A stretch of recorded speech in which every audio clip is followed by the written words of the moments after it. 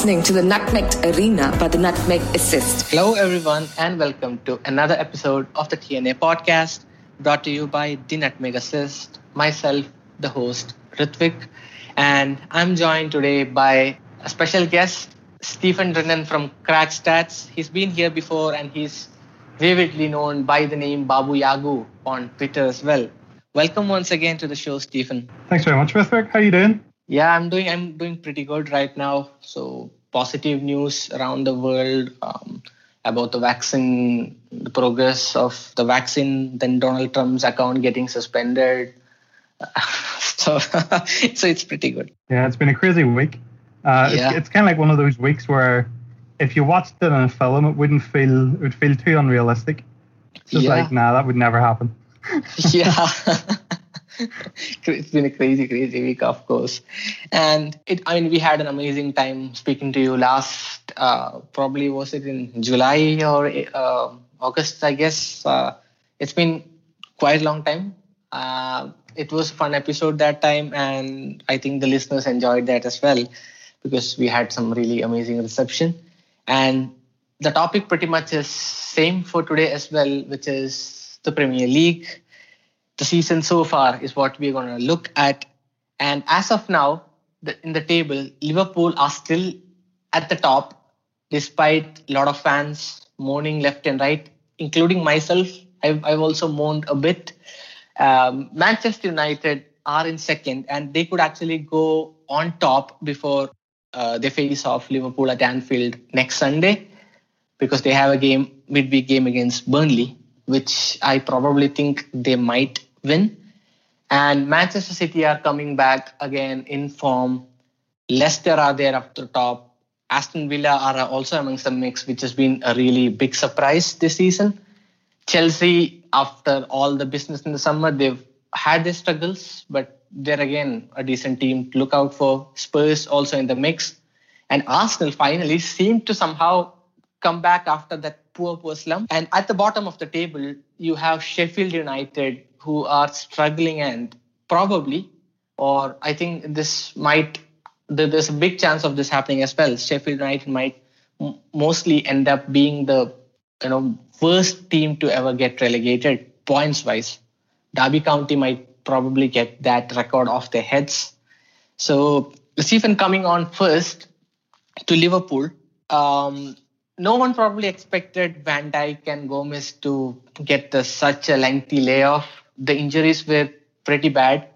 Not just pretty bad, it was really, really bad. And the timing as well was awful. And Liverpool decided not to sign a fourth-choice centre-back in the summer. They have Virgil van Dijk, Joe Gomez, Joel Matip as third option. Fourth choice, obviously, probably Klopp might have thought, okay, Fabinho might be good enough for the season. This old Dejan Lovren. But it has kind of come back to haunt them. And you can't really blame them because the two injuries that Liverpool have had are completely something that is unavoidable. So, Stephen, there's been a lot of talk about signing a centre-back in January, and the journalists who are pretty much reliable when it comes to Liverpool, people like James Pearce, Paul Joyce, etc., have said that there might not be any movement this January. Do you think a centre-back is a necessity? Yeah, well, speaking about the journalists, first of all, I think we're increasingly seeing from the club every single window, they're always playing down what they're going to do. And if that means they're doing nothing, it means they're going to play it down. And it also means if they're going to do something, they're going to play it down. So we're never quite sure what it means. Like in the summer, I think we were all surprised by the fact that we signed Thiago and Jota in the space of a couple of days, because we all expected them not to buy anything. That was the clear message that was coming out. We were playing down the fact that we were going to sign anyone. And then going into the season with just three centre-backs, I think it was clear that once we signed Thiago, we didn't really need him in terms of numbers in midfield, but in terms of quality, he's obviously a step up from what we often have.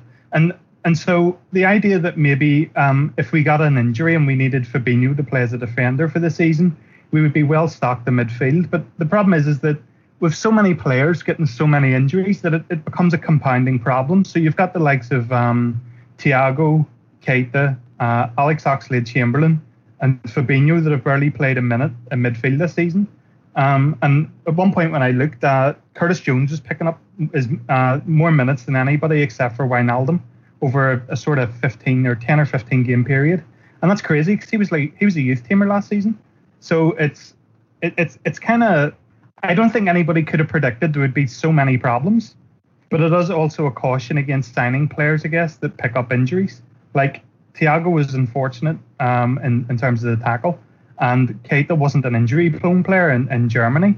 But the fact that we've got so many players on injuries at the moment, it means we need to look out for players like Gini Wijnaldum that basically never get injured. And a lot of people sort of debate his quality, and I'm not one of them. I think he is a top quality midfielder, but the fact that he's constantly available is probably the one thing that was saving our season at one point, because he was pretty much playing every minute of every game. And out of the centre backs and midfielders, he was the only player that was fit to do so, which is just absolutely crazy. So yeah, it's been a weird one up till this point. In terms of signing a centre back in January, I tweeted the other day, I think we need to sign 2 centre backs in the next 6 months. And I don't think it matters too much whether that's January or the summer, because if we were to sign someone today, there's no training sessions at all to start bedding these people in, which means we'll have to throw them into games. And I think if you look at all the centre-backs that come into the Premier League, almost all of them, whenever they first come to the Premier League, they make mistakes as they're adjusting to the league. And I think there's going to be little difference in terms of a new centre-back or playing Reece Williams in terms of how many points that might cost you if they make a mistake. And so in the short term, it probably isn't going to make a huge difference. But if you can bed him in over the summer, and maybe getting him in now would be better in that sense, then you would start to see an improvement. The one exception would be if you can sign someone that's like a Van Dijk level player. But I just can't see that happening, because if you look at the Van Dijk deal, it took months to do. He's like a top tier player, and it didn't just happen overnight. And I don't think we had anyone lined up, because it would have been done as soon as the window opened. So I think if we sign someone this window, it'll probably be someone like Botman or someone on that level who's basically an up and coming centre back who's going to make mistakes, and he's going to need to be bedded in, and we'll need to be patient with him. And that just seems to be short supply in our fan base. So I'm not sure how that would work out either. So it'll be an interesting one. Yeah, absolutely. And I mean, with Van Dijk, you get quality in almost every aspect, because I mean, that is something that Liverpool have been missing since his injury. The build-ups, the long diagonals, the way he attracts opposition pressure and completely breaks opposition lines through 1 or 2 passes, or one long diagonal, or one long pass to our wide forwards as well. And also the wonderful defending, the anticipation, and most importantly, aerial prowess. Liverpool were, I guess, the 4th best or the 3rd best last season in terms of aerial success. This season, they are the 4th worst team. It's their 3rd worst team. Arsenal and Southampton are the only teams who are probably performing worse than them in terms of aerial duels, the success rate. And that's actually a big issue, I would say, Stephen, because I mean, I've seen teams target us aerially as well, the likes of West Brom. They got the goal via a header. Newcastle were trying for that. Fulham were also initially trying for that. They were catching us left and right. You can expect Burnley to try the same as well, and maybe Manchester United as well, in set pieces, most importantly. So that is something which is a worrying aspect. The lack of proper aerial strength in the team right now. And if Liverpool were to recruit a centre-back, in your opinion, what would be, I mean, obviously it would be hard to recruit someone like Van Dijk, and it would be hard to buy big players like Dayot Upamecano, Ibrahima Konate, I mean, the big players who definitely been linked with the club. So if you had to compromise on certain strengths of a centre back, and which one probably if you had to pick 2 or 3 important strengths that you would like to see in an incoming centre back this January, what would those three things be? Yeah, on the first thing, just about compromising, I think the interesting thing about Liverpool in recent seasons is we don't seem to compromise on transfers. Like, we have an idea in our mind of what we want, and if we can't get it now, we would rather wait however long it takes to get that than just get the next best thing. And we saw it with Van Dijk. People were in a state of panic whenever the Van Dijk transfer collapsed because we needed a centre-back. And everybody wanted us to sign someone. And I remember one of the players that was linked with us, that people wanted us to sign, was Hawidis from Schalke. I'm probably butchering his name, by the way. But and it was just interesting because he's kind of like one of those mediocre players that's just not going to improve anything. But it was just like people wanted us to sign a centre-back for the sake of signing someone, as in compromise on what we probably need, which is a high-quality centre-back to lead the team, just to get a body in there that isn't called Dejan Lovren. So, yeah, I don't think we'll compromise. I think it's literally, if we have people in mind that we want, if we can't get them, we'll just wait. But because we just don't do anything in the short term. And I kind of like that. I think that's the reason why we've been successful. We don't have this, I remember looking back to the Brendan Rodgers years and the Rafa Benitez year, pretty much every year up until now, really. We always ended up with a load of clutter in our team, which was basically players that were signed, which were they were never really Liverpool quality, but we signed them and we gave them a chance, and then they're on your books, and then you struggle to get rid of them. And then we're just not doing that anymore. Probably the only player I can think of recently that we've signed like that would be Minamino, where it was a low value transfer. But then information comes out that we've actually been tracking him for years. Like, Jurgen Klopp's been interested in him since he was back in Japan. And so clearly that isn't the case. He's another player that is someone that we wanted for a long, long time and finally got him. And it just happened to be a really cheap deal. He isn't just like someone bought to fill a space in the team. So it's interesting. In terms of what we'll sign in terms of a centre-back, two of the names that were linked with us were Torres in La Liga and Alaba from Bundesliga. And the interesting thing looking at both of them is they're really weak on aerial duels. Torres is not aggressive at all. He averages I think it's like 0.5 aerial duel wins per match. And Alaba's the same. He averages less than 50% win rate in his career. And also he's not aggressive in the air. And I think that's clearly what Jurgen Klopp's going to want. He's going to want someone that will attack the ball in the air, because it is a problem for us. And all the centre-backs he targets tend to fit that mould. He likes people that are big and aggressive. It's why he liked Lovren, even when fans hated Lovren. He used to bring him in against teams like Huddersfield and Cardiff, teams that would try long throws against us. He wants a guy that's going to take charge of situations, be aggressive, and attack the ball. And the problem with that is the more you do that, the more mistakes you're likely to make, because you're taking more risks as a defender. And we tend to have a low want for risk when it comes to defenders. We want the defenders who don't take risks, therefore don't make mistakes, and therefore don't get embarrassed in sort of highlight reel things. But I think Klopp's the opposite. He had Subotic at Dortmund, who is exactly the same. He would take loads of risks. He was very aggressive. There's some absolutely hilarious mistakes he's made that you can find on YouTube. But Jurgen Klopp loved him. And then he partnered him with someone like Hummels, who's a Rolls-Royce Van Dijk type of defender. So it'll be interesting what he signs. And if you remember, I was saying I think we need to sign two defenders. I think we need one of each. I think we need someone who's very aggressive, but also someone who's a bit more standoffish and calm and reserved, who'll watch and read the game. Essentially what I'm saying is we need to sign a John Terry and a Ricardo Carvalho. We basically need a new partnership. And the reason being is that the Van Dijk and Gomez injuries are both the sort of injuries that can have a negative impact on the rest of your career. A lot of players don't return to play in the same way. And in the NBA, for example, Joe Gomez's injury is the type of injury that ends a lot of careers because it affects your ability to jump. And that was already a problem with Joe Gomez in terms of aerial duels. He was very weak. So I think we have to hope they come back at the same level, but at the same time sign two new centre-backs so that we're covered if they don't.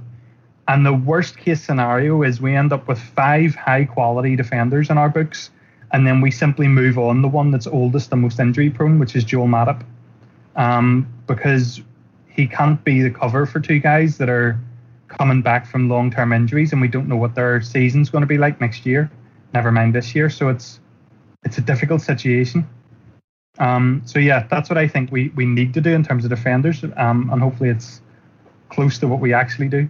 Yeah, you're absolutely right there. The kind of injuries is also another worrying fact. And although we've seen Van Dijk's recovery videos and fans are actually really optimistic about him, I think we should probably keep, or we should probably expect the worst, because that's the kind of injuries that they've both Gomez as well as Van Dijk have suffered.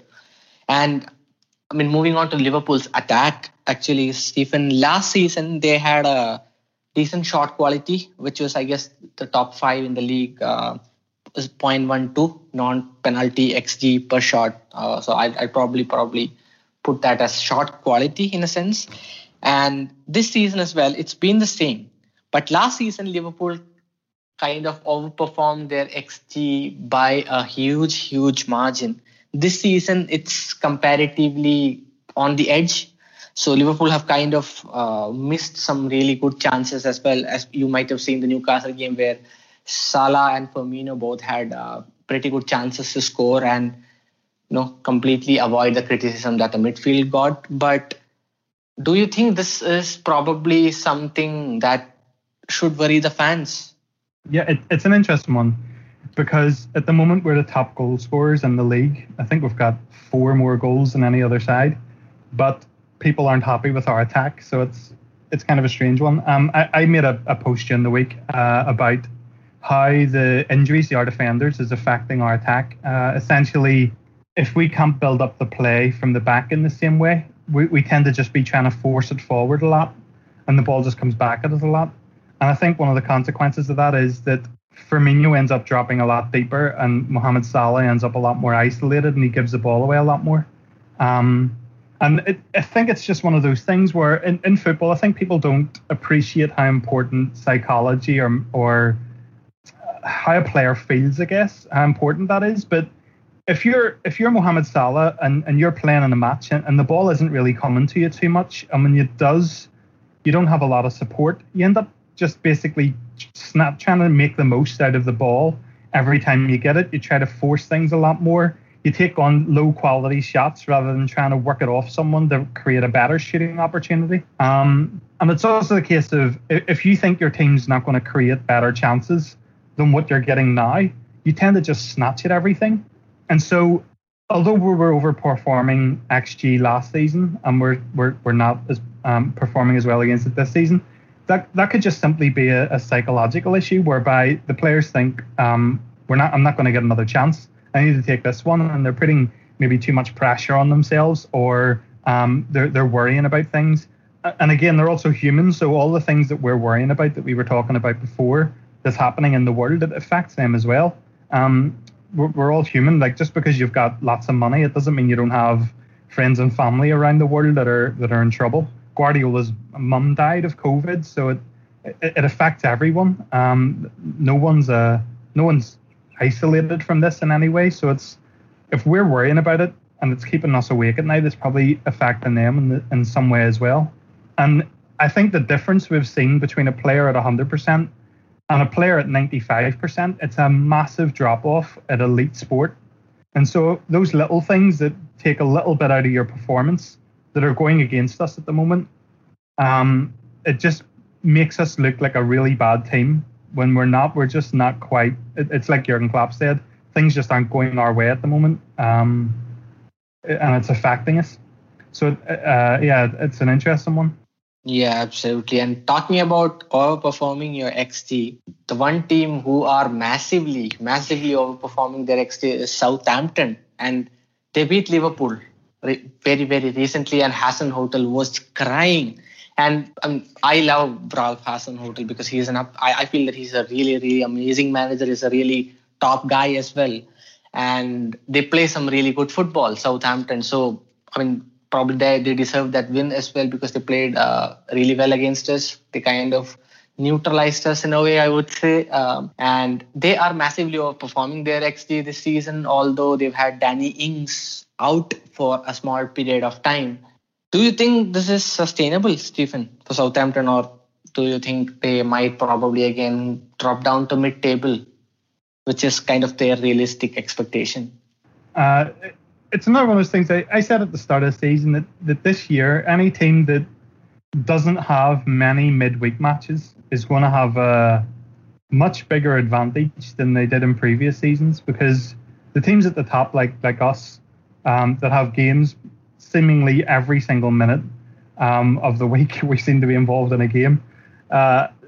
We're struggling to find training sessions to try and find some sort of rhythm and form and work on problems and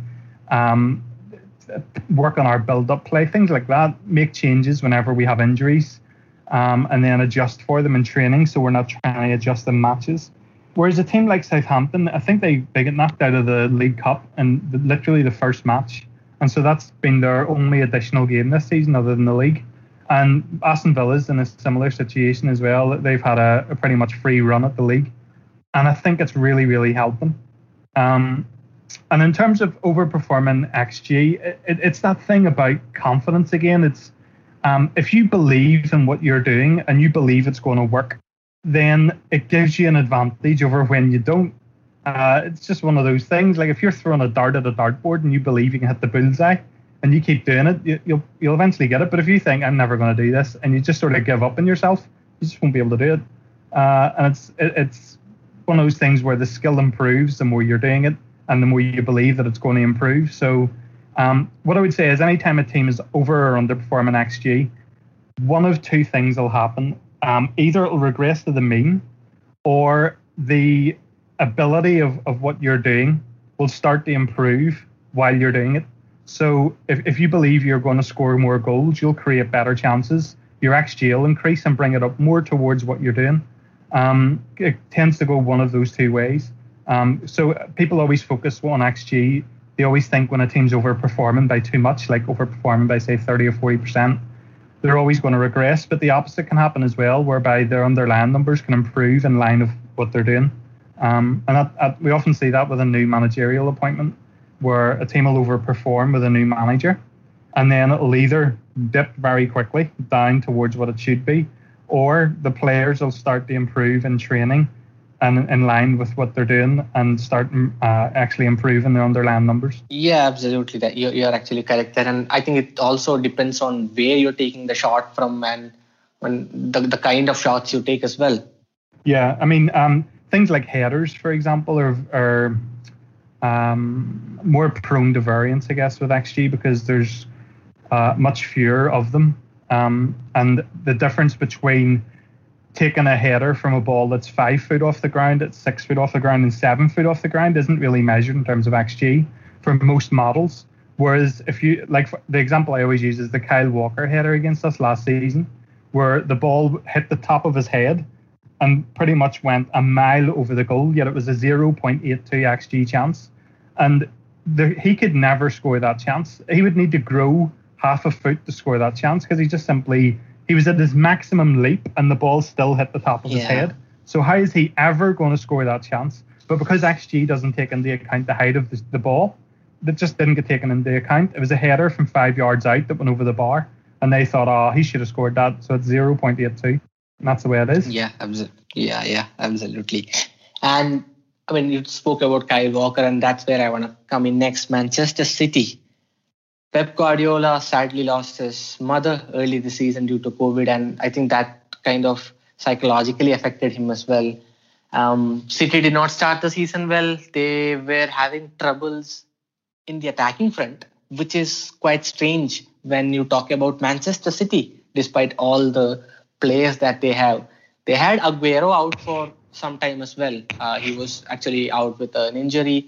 They had COVID issues as well with a lot of their players, that they even have it now, thanks to Benjamin Mendy's irresponsibility, I would say. And they started the season slowly, but they are now picking up form. The big signing, Ruben Dias, has been, I would say, he's kind of like a no-nonsense defender. I heard I've seen people compare him with Virgil van Dijk, but I would say he's more of a John Terry than a Virgil van Dijk. And I think that's kind of something that City needed. And also John Stones' comeback into form. He's been really, really good, and he's actually replaced Aymeric Laporte really well. And City are now kind of finding their attacking rhythm as well. Kevin De Bruyne has stepped up his form as well. And obviously, I think you can never rule out Manchester City from a title race, Stephen. But do you think they are the only team who can probably put up like a long run of unbeaten? They can probably, are they the only team, do you think, who can put up like a proper streak going into the season, towards the end of the season, I mean? Yeah, I mean, the thing with Man City, for me, they're the perfect example of Rafa Benitez's short blanket analogy, where he said football's a lot like owning a short blanket. If you pull it up, your feet will get cold, and if you pull it down, your shoulders get cold. And I think that's what we've seen with Manchester City this season. Is they've changed the shape of their team, and they have more men behind the ball now, so they're dealing with counter-attacks better, which means their defenders aren't being exposed, which means they look like better defenders. And I'm not saying Ruben Diaz isn't a good defender. I'm saying you need to look at things through that prism of more has changed rather than one person. Rodri wasn't a good defensive midfielder on his own, but now that he's got someone next to him, he seems to be doing better.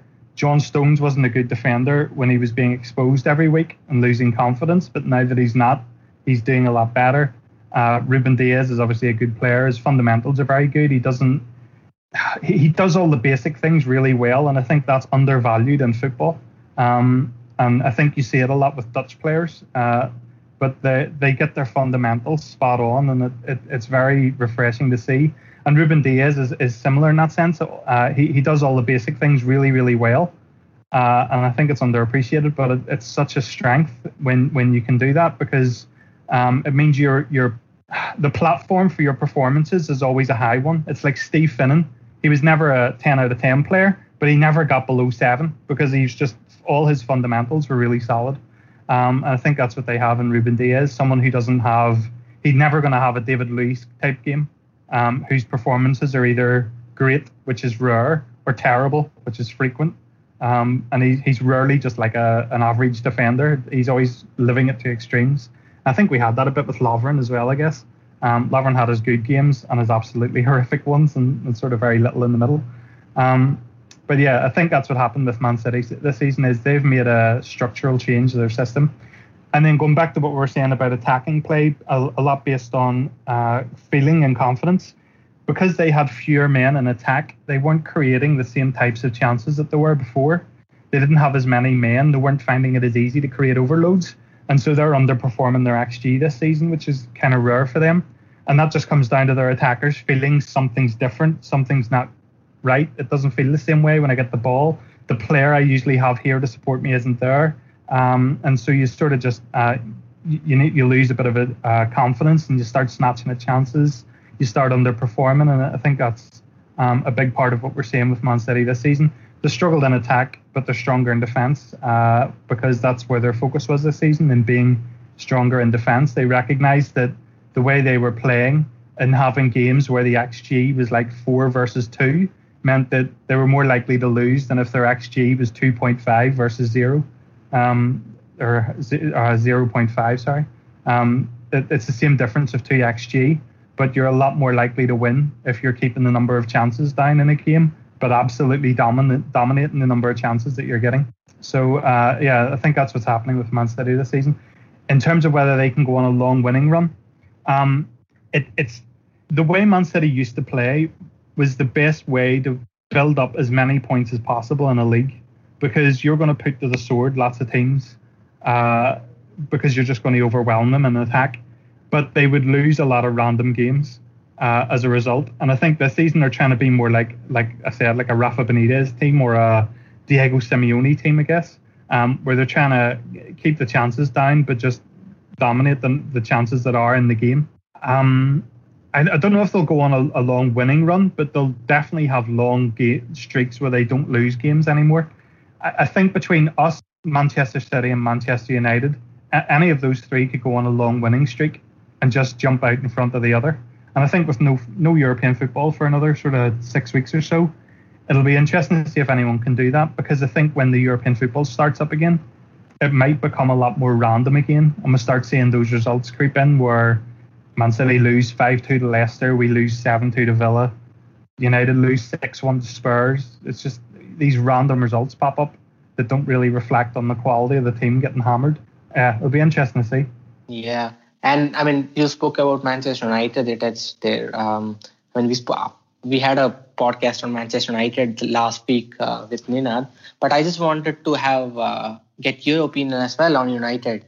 They, since that Spurs game, they've been like really good, really solid. Bruno's having like probably his best ever. He's probably in his best ever shape when you look at his whole career as well. Do you think they are legit title challenges, Stephen? Or do you think this is once again, and Solskjaer has a habit of going on this particular good periods as well, and then there's a big blip, and again the media starts criticizing him and the team. Do you think this particular run is again another such period, or do you think there is actually a proper improvement and they should probably be considered as the proper title challenger? Yeah, Manchester United are an interesting one. The thing I would say about them is they sort of just jump from extremes. And under Solskjaer, where they went on such a long run of games where they were great when he first came in. I think it was like his first 18 games or so, they were great. And then they were awful. Like, just there was nothing in between. They just went straight down to awful. And they were awful for a very long time.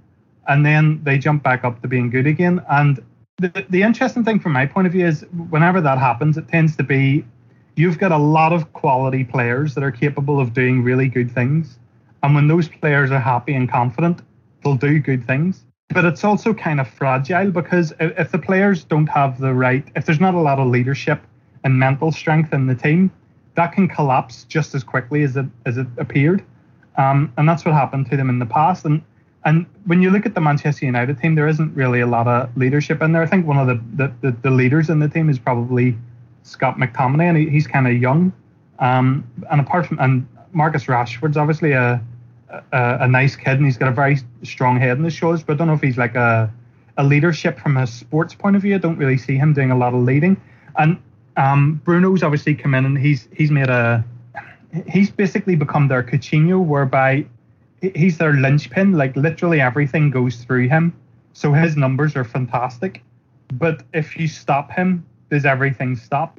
And I think that's what's happened to them in big games. I think they're averaging it's like half a point in the games against the big seven, I guess the media call them, from the Premier League, which is the big six plus Leicester.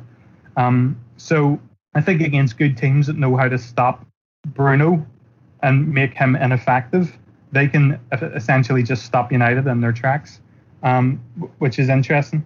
So I think they're basically becoming flat track bullies, whereby they have too much quality for the smaller sides, and having a player like Coutinho when we had him, or Bruno now, means he has very good numbers, but it also means they're kind of more predictable and easier to stop when they face bigger sides. They know how to shut them down. I think that probably makes them more effective in a league than a cup, because in cups, if teams can shut you down and make you ineffective, you'll just fall out of the cup. Whereas in a league, they're going to play like sort of 13 teams where they can just run them over.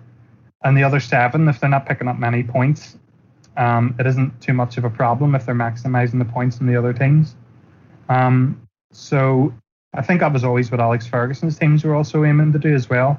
But I think his teams were very, very strong mentally.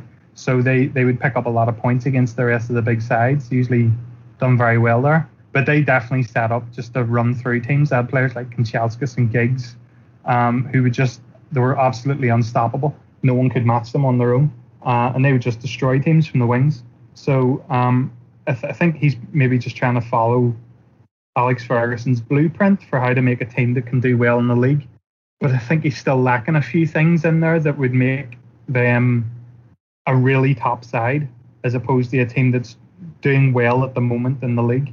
I think he's maybe missing a player like a Roy Keane, Peter Schmeichel, Gary Pallister, Rio Ferdinand, those sort of really strong leaders with very strong heads on their shoulders. I think he's probably lacking a few of those players at the moment, which would take them up to the next level of a proper top tier side. Yeah, absolutely. And moving on from Manchester United now, Stephen, to another surprise team of the season. And this is again part of the patent question from one of our patent data. Aston Villa. Do you think they've been the surprise package? Because less than 1% error from goal line technology kept them in the Premier League last season. They went on to do some really amazing business, I would say, because Ollie Watkins, Emiliano Martinez, Matty Cash, they were actually sensible signings, in my opinion. And now they find themselves in the top end of the table. Do you think they are the surprise package and maybe one of the giant killers this season? I remember doing a bit of research on this a while back, but basically teams that win the Premier League tend to do their investment the season before they win it, not the season they actually win it. The exception to that, along with pretty much every other rule, is Leicester. But usually about 80% of the minutes for players that on the pitch that win the league are players who have been at the club for like 12 to 18 months at least before the season started. And the reason this applies to Villa is they were last season's biggest spenders. But those are players all coming in new to a club, a lot of them new to the Premier League. And it was always probably going to take a year before we seen the best of those players. And so for a year, they struggled and just about survived relegation. But with that experience, and now they've had time to adjust to the level of football, and probably for a lot of them, the difference in culture and language and everything else, now we're seeing the quality that they brought in. And it'll be interesting from that point of view, looking at a team like Leeds next season, because Leeds were the big spenders in the summer, and also Chelsea. Again, another team that had a big spend, and the players that they bought aren't kind of doing anything yet. And I think that's the same with Leeds. Players like, is it Llorente they signed in defence? I think he's had one appearance. Rodrigo hasn't really shown yet in the way that he could. So a lot of their star players are players already there. And I think it'll be interesting to watch Leeds and Chelsea next season from that point of view. But going back to Villa, I didn't predict it would happen, but I sort of should have seen it as a possibility. And I'm sort of annoyed at myself that I didn't, because they spent so much money and they brought in so much quality. Once that settled down, and if even they had a 60% success rate with them, they had the core there of a lot of very good young players.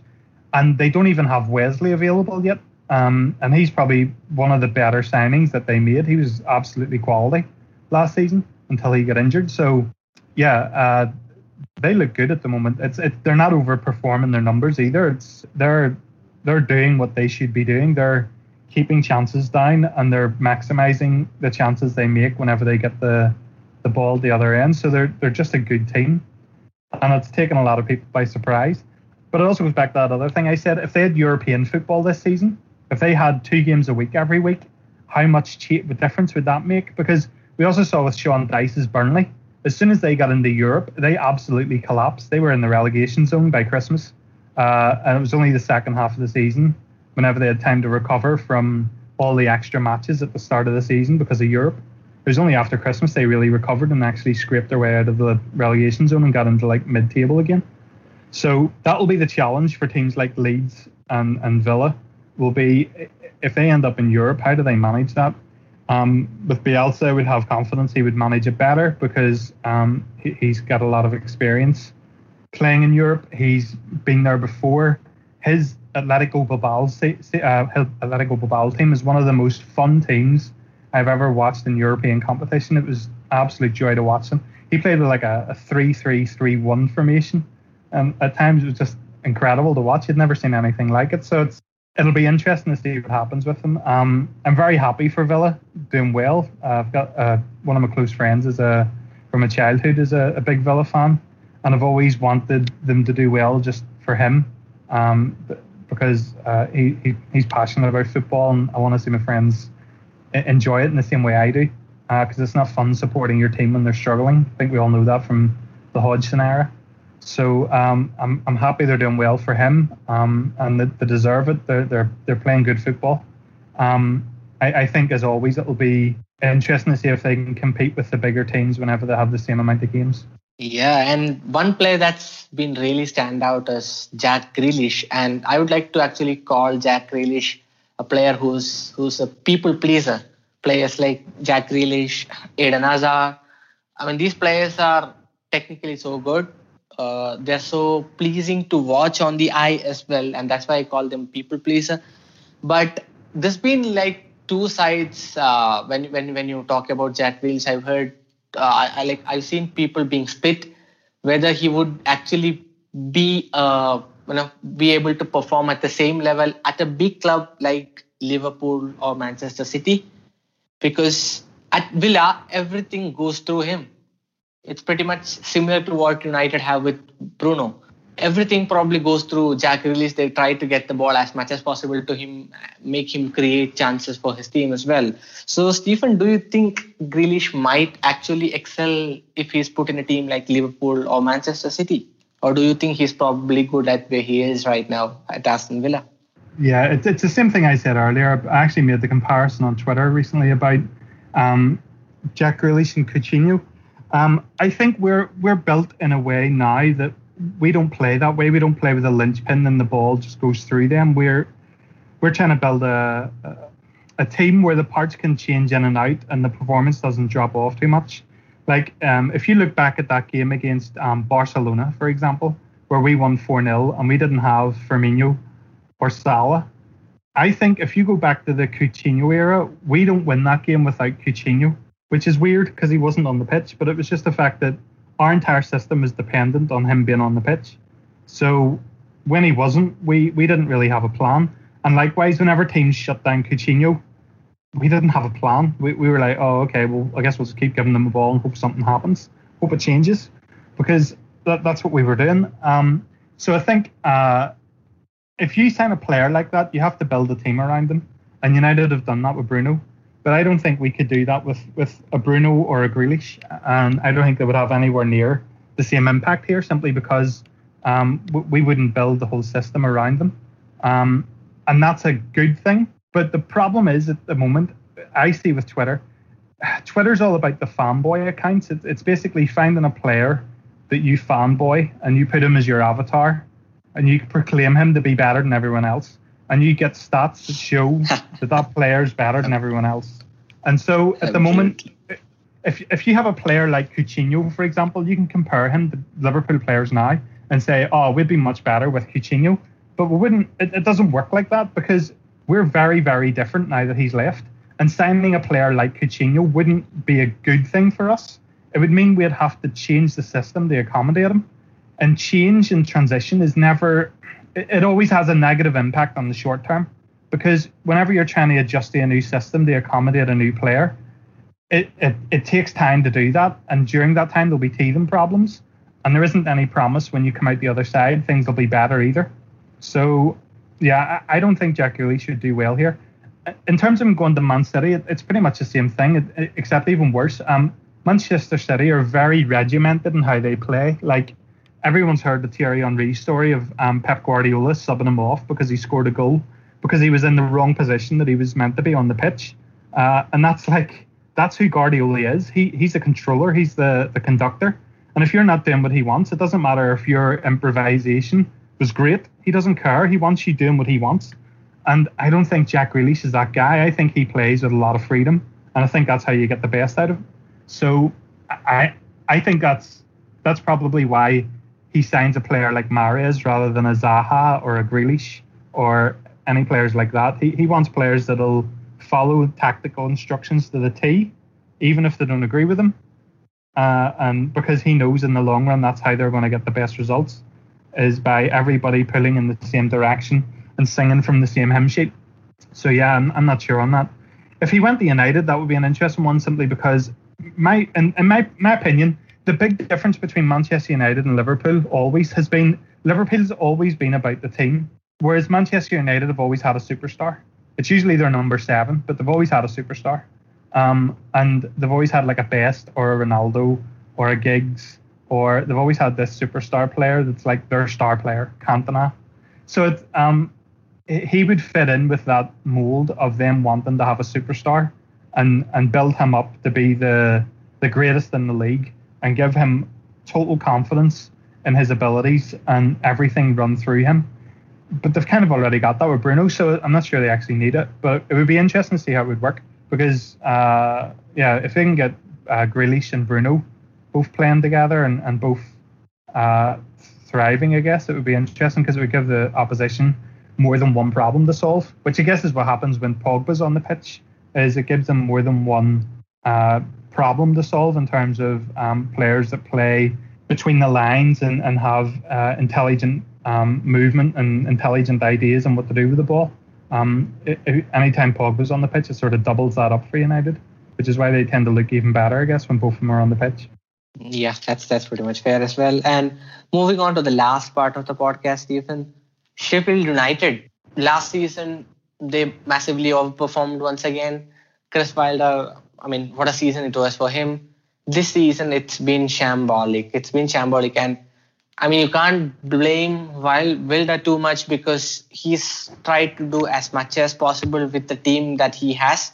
They are not a very strong club financially, although they have like progressive thinking owners, and they've been struck with injuries as well, pretty much like Liverpool and more. They've missed a lot of good players as well, key players as well through injury, and that's probably affected them pretty much, and they can't seem to get a point or even a win at all. They have like 2 points, if I'm not wrong, and that is pretty much. I don't kind of have a word as well. I can't find a word as well right now to describe that because it's really, really bad, and you can't also feel. You probably feel too bad for Chris Wilder as well because it's been pretty unlucky. So, what do you think, Stephen, has been kind of the problem for them? Because they kind of seem to not be in a comfortable position for most part of football matches. So game state is something that is being widely talked about in the football world right now, how it impacts different players, how it impacts different teams as well. And in terms of, if you look at the game state and Sheffield United, they kind of are on the bottom in that aspect as well. And do you think that is also another thing that is probably causing the downfall? The interesting thing for me, I always see this basically, especially on Twitter, but also a lot of journalists do this as well. People always want to find a narrative and prove it right, and therefore that's the right answer, I guess. And for Sheffield United, there's been a lot of that this season. There's basically people saying it's this one thing, it's that's what's doing it. But the reality is for Sheffield United, it's just lots and lots and lots of bad things all coming together. I remember you said at the start of the podcast about Derby being the worst team in the Premier League, but the team I always remember was Swindon Town, and they were just abysmal. They looked like a League One team playing in the Premier League every week, and they just didn't look organised, and they were just utterly shambolic. And that isn't the case for Sheffield United. Like, Chris Wilder's a good coach. He was rightly in the competition with Jurgen Klopp last season for the coach of the season because he's a very, very good coach. He's doing a good job. He's just doing it with a low quality group of players. And when Sheffield United come up, they didn't really sign many big players. I think Berg was probably their big signing and McBurney, but McBurney's also a player from the lower levels. So they didn't sign anybody that in the way the sort of Leeds did, I guess. They didn't sign anybody that you think, wow, he's really a different quality to what they have, even though the Leeds players didn't bed in right away. But they didn't sign any higher quality players, which means this season, now that those players they signed, they've bedded in and you'd be getting their best performances out of them. They don't have that. They don't have anyone to take the team up another level. So that's kind of where they got stuck. Of course, the injuries didn't help as well, the O'Connell. But also, lots of little things like in attack, their attack's all 1 year older, and their best attackers this season have been the likes of McGoldrick and Billy Sharp, and they're all like late in their mid 30s, sort of like 34, I think they are. Whereas the younger guys like Mousset's been injured pretty much most of the season. Ryan Brewster needs to settle. He'll probably be great for the next season if he stays, but he just needs a year to adjust to the Premier League. I wouldn't write him off right away because that would be nuts. We've seen loads of players that this is the case. Loads of players have had a Ryan Brewster season before they actually come good. So it's just lots of things that just compound the problem. Like their defense is worse than it was last year, but it's not that much worse. And so it's also their goalkeeper, because Dean Henderson last year was like up there with Alisson in terms of the best goalkeeper in the league, in terms of all of the shot stopping metrics. Whereas Ramsdale's numbers this season look like Kappa or Pickford. They're right there at the bottom, in the bottom group of players. So to go from one extreme to the other is going to hurt you. So if your goalkeeper is underperforming when last season he was overperforming, and your defence is now performing a lot worse, and your attack is older and not functioning as well as it was last season, and you're getting injuries that you didn't have last season, and it's just lots of compounding problems that all add up, and it just turns a team that were doing well and overperforming into doing worse, but not that much worse, but really underperforming. And so it's just, it's just a hard season for them. And I think it also just highlights that thing about you need to sign quality players. Even if you don't use them right away, you need to sign quality players. You need to sign them, you need to bed them in, so that whenever you need to go up a level, whenever the players that have done you well since promotion, but suddenly aren't because they're not Premier League quality, you have other players that you can bring in to improve the quality of players that are on the pitch. And Sheffield United just don't have that. And it's really hard to watch. But yeah. And the other thing as well is, like, whenever you watch them, they're not getting hammered every week. They're losing by 1 or 2 goals. Like they're not, it's not like they're getting thrashed every week. I think they've only been beaten badly like once or twice this season. Like, I think Liverpool beat them badly last season in a way that they haven't been beaten this season. Like the game we had against them, where we just pulled them all over the pitch and just made them look like a lower league team. I think that's probably the worst performance they've had since they were promoted, and it was last season. So yeah, for me, they're not a Swindon, but their results are just awful. And I guess that's just the nature of the Premier League now, where everything is just unforgiving. So if you're off the boil even a little, if you're at 95% instead of 100, as I said, it makes a huge difference. And that's just where Sheffield United are at now. All the little things that went for them last season are going against them. The attacks underperforming, the goalkeepers underperforming, their defence is worse. And then once people lose confidence, it becomes a compounding problem as well. So our attack's not doing well. We'll try to force things. They create worse quality chances. They score even less, and it just goes on and on. You end up in a vicious cycle that you just can't get out of.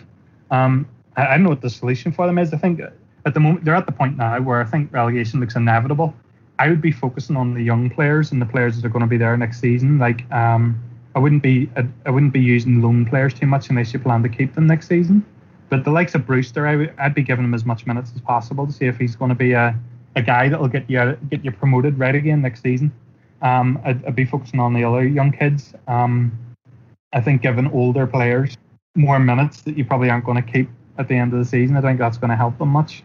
But yeah, it's a bad situation. And I don't think it's Chris Wilder's fault. I don't like the sort of blame thing that sort of happens in football anyway, but he's still a good coach. He just has a lot less quality to deal with, I guess, than a lot of the other teams around him. And however good a coach he is, he keeps them well organised. And like, they're not getting pulled apart and humiliated every week.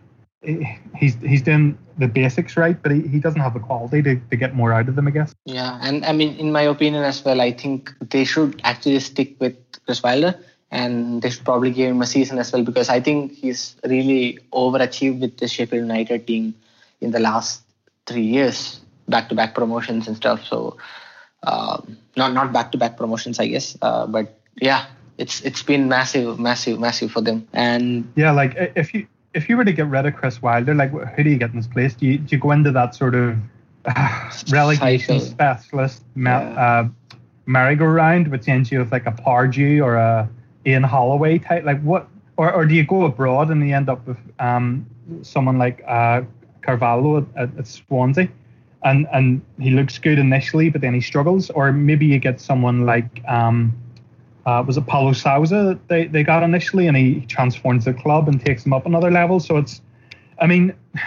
the grass isn't always greener. Like they could get another manager and it transforms the club and takes them up a level. But I think Chris Wilder's a really good coach. I just think Sheffield United don't have the quality. I think they probably needed to sign a Ryan Brewster type player last season, a young, really talented player. Give him minutes here and there. Get him ready for this season where you unleash him and he's going to take you up another level. And they didn't really do that. And I think that's what they're missing, really. They're just missing someone who's good enough to play in the Premier League against all the other sides and stand out in those matches. Like Crystal Palace have Zaha and Villa have Grealish, and Sheffield United don't really have anyone. They don't really have a player that's going to... I can't think of a single player in their team that would dribble with the ball. Like, I can't think of one. Like, they have people in midfield who are press resistant and can turn away from danger, but they don't have someone that's going to get the ball and run at someone and destroy them. And I don't know how you can go into a Premier League season without that. But yeah, it's hard. Yeah. And coming on to the last question, Stephen, this is again a patron question from Dieter. If you had to pick like 5 best signings of the season, who would your top 5 signings of the season be? That is the first question. And the second question being, who would you probably have in the top 5 at the end of the season? And also the relegation teams. So here's the thing, right? On that first question, this is something that's very interesting to me. I kind of said lots of times in this podcast about players needing time to bed in. And this season in particular is hard for new players because it was a rushed pre-season. So they didn't have really a pre-season. And that's usually when you work on new systems, betting in new players, getting them used to your teammates and everything else. And then because the games have just been absolutely constant, there isn't really training sessions during the season.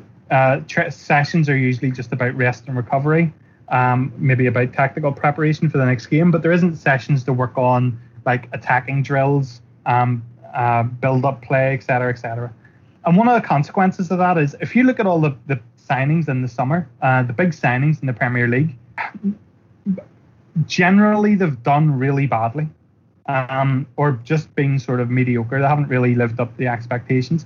And that's again that thing of how long it takes players to settle is exacerbated by the fact that we're in a really weird season where teams have absolutely no time to work on anything new, which includes introducing new players in a way that sort of connects with the rest of the team. So the standout players this season have tended to be players that were signed last season. And it'll probably be the same next season, where players like Donny Welbeck and Donny van der Beek and Thiago and all of those guys that were signed this summer that have really just not had much of a chance yet. Thiago's is obviously down to injury, of course, but I think they'll be the standout players next season. Whereas this season, the standout players are the players signed last season. So, yeah, I think that's the way it is. I haven't really paid much attention to the players that were signed in the summer because that's just, I tend not to do that. I don't look at new signings for like a year. It's just my, like a force of habit. I don't want to judge players early. So if I pay too much attention on them and focus on them, then I will. Like if you ask me right now, is Donny van der Beek been a good signing for United? No, he's been awful. But that's because he hasn't played and he hasn't had time to adjust. But if you ask me, will he be a good signing for United? I probably, yeah. He's a really good player. You see his quality every time he plays, but he just doesn't fit anything at all at United. Like he's like picking up Gini Wijnaldum and dropping him into Manchester United at the moment, where like it just wouldn't work, and it wouldn't be Wijnaldum's fault, and it's not United's fault. It's just you're taking a player that does one thing, a specific role in a specific team, and just dropping him in another team. And it would be the same if you drop Bruno in the R team. No one would, like, where would you play him as like an 8? So, like, would he take, say, Henderson's place? And he's obviously got a lot more quality than Henderson, but would Liverpool be a better team if you'd done that? Probably not, because they're not set up to do that. So he'd end up getting caught ahead of the ball a lot more. Liverpool would be more open. They'd get countered more. That's the way it would be, because you need to adjust your system to fit the players that you get. They aren't plug and play like FIFA, and I think a lot of people judge new signings way too harshly. I think people expect immediate results, and it just generally doesn't work that way. But this season in particular, it's definitely not going to work that way. I think the best players this season aren't going to be the players that were signed in the summer. Right. Sorry, that's a complete cop-out of an answer, but it's the most honest answer I have, I guess. That's fair. Actually, that's really fair, because I mean, in this particular world right now, I think patience is something that the fans, every single fan probably, or every single fan base, I would say, in general, lacks. Even if it's a manager or even if it's a new signing, if you don't get instant results or instant impact, immediately you hear people calling for the heads and stuff. So which is also again quite silly. So I mean that's actually a fair answer. But if you I mean, moving that now, actually that brings me to the second question as well from Dieter. Who do you think would finish in the top 5, and who do you think would finish in the bottom 3? Just a prediction from your end. I think Liverpool, Manchester United, and Manchester City are the 3 that I'm sure will finish in the top 5. And then it's a question of whether Brendan Rodgers or Mourinho will implode or not, because they always typically do so. It's just a case of whether it's like now or later. So either of those. And if both of them implode, can Chelsea sneak in there? I don't know. Southampton and Everton and Villa are all sort of, they don't have the same amount of quality, I guess, as all those other teams. So the fourth one's really hard to call. I'd probably go with Mourinho if pushed, because he just has the most experience of getting what he needs out of games to get what he wants.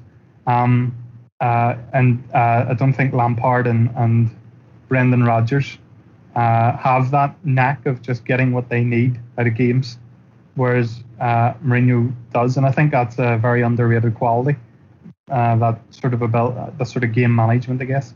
And he'll also, I think his team's a lot more cynical, and they're always dabble in the dark arts. We've seen it at pretty much every team he plays for, but it gives you those fine margins that get you results, I guess, as well.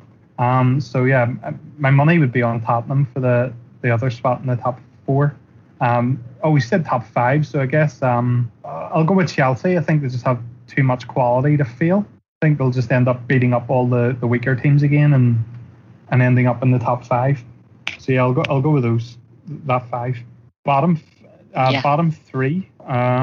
It's really hard to look beyond the 3 that are down there, which is, I don't really like that as an answer because it's not really any insight. But Sheffield United look like they're done, and West Brom, I just always thought didn't have enough quality for the Premier League.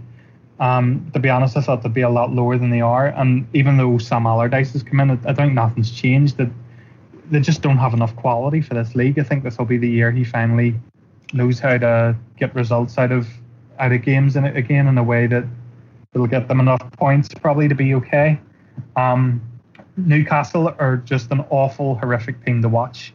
I wouldn't inflict it on anybody except for when Maximinen's playing. I really enjoy watching him, but they're just and it's been ever since he took charge. They're just such a really boring team to watch. But they'll probably also just have that enough quality to stay up. Players like Callum Wilson, Ryan Fraser, he hasn't really settled in yet because, as I said, but I think also Almiron. I like Almiron, even though he doesn't get much end product, but he's very effective at getting the ball there, I guess. He's very tricky to mark. He's very good movement. He takes up good spaces and moves defenders around a lot. I think he's very, very hard to play against.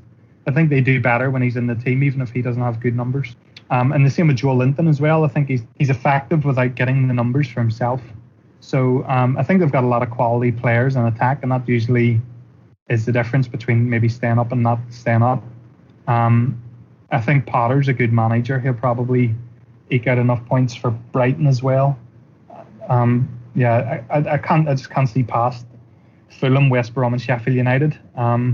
I think they'll be quite a bit adrift by the end of the season, like maybe 7 or 8 points between them and 17th. None of them have any real quality in their team to make a difference. Yeah, those three would be my pick as well. I think Scotty Parker's, despite his improvements, I think would probably be the one to go down along with Big Sam's West Brom and obviously Sheffield United this season. I think it's also interesting that the bottom 7 teams in the league are all English managers. I think there's 2 ways of looking at that, of course, but one way would be that English managers tend not to be appointed at clubs that have a lot of quality players, but also I think there's a glass ceiling with English managers that they struggle to break through, because you need to build a system that's going to dominate the ball and dominate the opposite team and have very good in transitions. And these are all things that are sort of newer to English football, where for years they were wrongly following the principle of getting it long, getting it forward early, etc., etc. So I think maybe the younger generation of English coaches coming through will be better, but I think whenever you appoint a manager like Sam Allardyce is probably a great example. He tends to do just enough to get teams out of relegation, but the football's miserable to watch because it's very basic and very direct, and then they tend to hit a glass ceiling, and the fans want more than just results. And as soon as results stop coming and they hit the slightest bad patch, immediately it turns against them and they get sacked. So the fact that like Hodgson, Dyche, Bruce, Allardyce, Scott Parker, the fact that all them are at the bottom, it's not really a surprise to me. I think whenever you have a coach like that, they always end up sort of muddling around and sort of just getting enough points to stay in mid-table. And then if they have a bad season, they'll drop into the relegation battle and the fans will not be happy about it. So yeah, I think that's an interesting one as well. The only big surprise, I guess, is the difference in points between, say, 1st and 10th. Like, technically, West Ham are probably in a title race because they're only like 7 points off top. David Moyes is finally, fulfilling the prophecy of being the chosen one from Sir Alex. Yeah, I did an article the other week. I was basically just saying how no team has title winning form this season. Like, everyone's in a title challenge because nobody is putting up title winning form. Like, if Liverpool were playing at the sort of form they have been for the last 3 seasons, they'd probably be like 10 points clear at the moment, or 7 points clear at least.